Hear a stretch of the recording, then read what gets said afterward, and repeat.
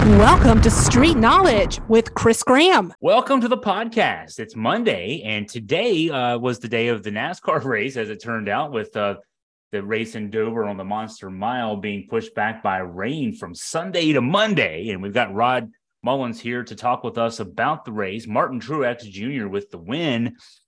Big weekend for the Truex brothers. His brother Ryan getting the win in the Xfinity Series race on Saturday. And so, Rod, hard to keep up on the day on Monday, but Truex was the man of the hour with taking the lead at the last restart and holding things off at the end. Yeah, and Truex was deserving of a win. It's been like, gosh, I can't even think the number, how many races it's been since he's last won a race, and he was in an area, or I should say in a town, in a city where at least he's had some, he's got some positive, at least fan support from New Jersey and from, different places around the East Coast. And so, it's kind of a home track for him, sort of the way that, Bristol used to be kind of the home track for Morgan McClure Racing when they were racing in their glory days and so forth. And then, the way that you could also say about Denny Hamlin, Richmond is kind of a home track for him, with him being a native of Chesterfield, Virginia. But this race for Martin Truex Jr. kind of helps him a little bit more because, we've been talking about it, and it's been talked about in the circles here for the last little bit, that Truex might retire here at the end of the season. And I think this win is one of those things that's a catalyst that kind of keeps him going at least a little bit more for the season. Whereas the fact that, he wins this race, Kyle Busch, on the other hand, fresh off of a big victory last week, he starts on the pole for this race at Dover and ends up not finishing very well, 21st, if I'm not mistaken. And Kyle Busch involved in a wreck that took out, I believe Daniel Suarez was one of the drivers into it. So Martin Truex played it kind of smart. I mean, he played it smart, kind of played his cards right. He was in the right place at the right time. And I think there was only like a handful of drivers that was on the lead lap in this race toward the very end. And so you had a lot of race drivers that had some problems along the way. And Martin Truex definitely shot to the front of the pack and was able to pull off a win. So some stats here for our listeners. That's the 32nd career Cup win for Truex. The third on a Monday at the Monster Mile in Dover. So 3 times he's won there, and he's won on a Monday each time when rainouts on a Sunday. Also for him, his first win, 54 race winless streak. That's it. He had won 23 races between 2016, 2019, but he hadn't won since the Richmond race in September of 2021. So, I guess I'll jokingly say he had to feel confident when this race got moved to Monday because he had won 2 previous Monday races in Dover. But, it's a big win for him coming off that long winless streak. Yeah, I would say so. 54 races. I was somewhere in the neighborhood. I was going to say 56, but I wasn't sure. But I'm glad you found that number. But 54 races, that's a long way to go without picking up a win. And then, being there almost to finish things off. The last time that I saw him probably in contention for a win, and then he ended up losing it right there, was at the Roval race. I think that was at the initial Roval race back when they started that. And that was pre-pandemic when all this stuff happened. And he and Jimmy Johnson were jockeying for position, especially coming through at the final turn and the final curve. And they end up wrecking each other is what they end up doing. And I think Ryan Blaney won that race. So, he's been close on a number of occasions to win some races, but today he was as they might say on TV broadcast or something, he was the lucky dog per se in this one, and he was at the right place at the right time. It also shows another thing too. I think Joe Gibbs Racing is starting to kind of right the ship a little bit more. I think this is just another confidence builder for this team. Denny Hamlin's not had some good luck here as of late. Ty Gibbs has been having a good season so far. He has yet to win anything. But then you've got Christopher Bell. Christopher Bell's been one of the up-and-coming stars of the NASCAR circuit. He wins at Bristol this past spring. So here we are. We're starting to see a little bit more of a resurgence of this Joe Gibbs team that has been, so badly, I guess, marred by personal things and events that have taken place. The loss of Ty Gibbs's father there in the regular season, during the regular season last year. The breakup between Kyle Busch and Joe Gibbs Racing, that did not bode well for a lot of things there. And you kind of heard everybody kind of be quiet about that. So it's kind of a resurgence for this team. And I think it's going in a good way, at least for Martin Truex. I had a chance to, sit in, ask a couple of questions during the trip at Bristol, and very humble. He's a very humble guy right now, and he just can't get a break. And, till today, he just could not get a break on things. And I thought he was deserving at least of a race, of a win, at least somewhere down the line. I'm just glad it was at Dover today. Here is the quote of the post-race media session, and it's from Brennan Poole, and this is a good setup for you, Rod. Here's the quote from Brennan Poole. He probably needs to get his butt whooped. Talk about what Brennan Poole's talking about there involving Ross Chastain.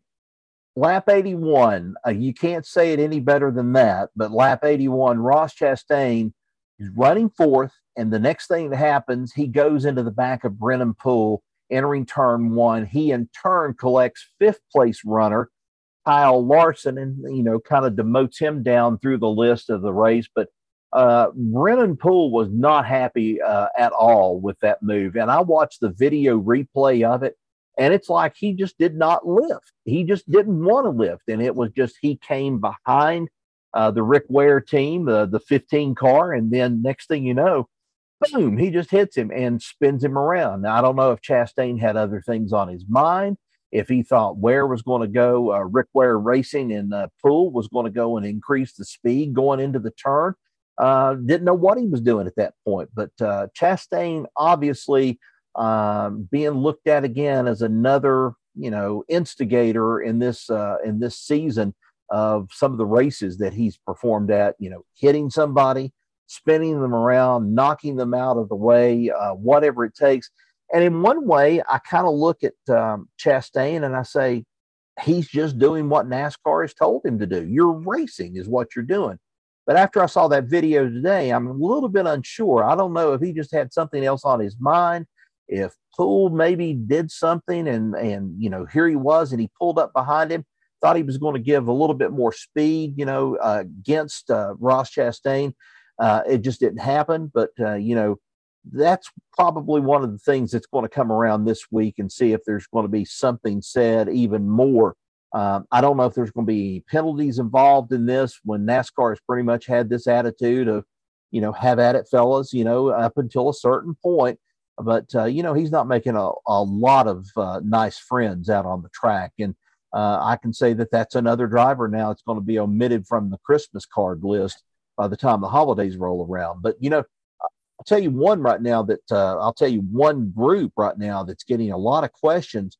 And I don't know if we were going to bring this up or not, but Chase Elliott, not very happy with the performance of the roll cage in NASCAR, the way NASCAR has kind of addressed this with the race last week when Kyle Larson's car and just the way everything collapsed inside of that car and the way that roll cage, it collapsed. There's a lot of questions right now, I think, in the pits, among the teams. Is this car as safe as it could be? You've not heard anything from NASCAR just yet. That's probably one thing that's going to be addressed here in the next couple of weeks, seeing what they found out from telemetry and everything else about that crash. And they even took the car in, if I'm not mistaken. I think they took it to Charlotte, and they are assessing that car, looking at it to see where the failure took place at. But, you could have had a very serious situation with Kyle Larson last week at Talladega.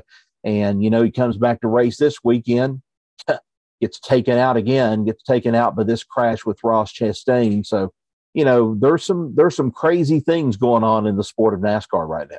Yeah, Jim, one thing you said, he's doing what they're telling him to do. Talking about Chastain, he finished second today. So right. He's racing hard, maybe a little too hard, but he's racing hard. The top five was also Ryan Blaney third, William Byron fourth, Denny Hamlin completing the top five and fifth. Let's look ahead. Short turnaround for the teams heading out to Kansas this weekend.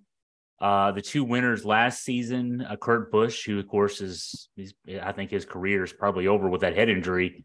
Bubba Wallace won the fall race. So those were your two winners last year. What can we look forward to this weekend in Kansas? I think a lot of the same thing of what we see at Kansas. There'll be probably a lot of passing and stuff. We'll see how this kind of system, I guess, this setup for the car will be going into this racetrack. I'm sure they're going to use something very similar to what they used at Dover, but you don't have as steep a banking as you do at Dover. So I guess the big thing is going to be right now, is this going to be one of the Toyota's tracks? And I think possibly it could be. With Bubba Wallace winning there last year, it's possible we might see another Joe Gibbs or 2311 kind of dominated front. But I can't rule out some people out of this. You've got some drivers that's getting very close to, getting into the winner's circle, at least for the first time this season. One way or another, I've got to say this. Brad Keselowski ran pretty well today. Now, he likes this kind of track. We'll see how he does when it comes to Kansas.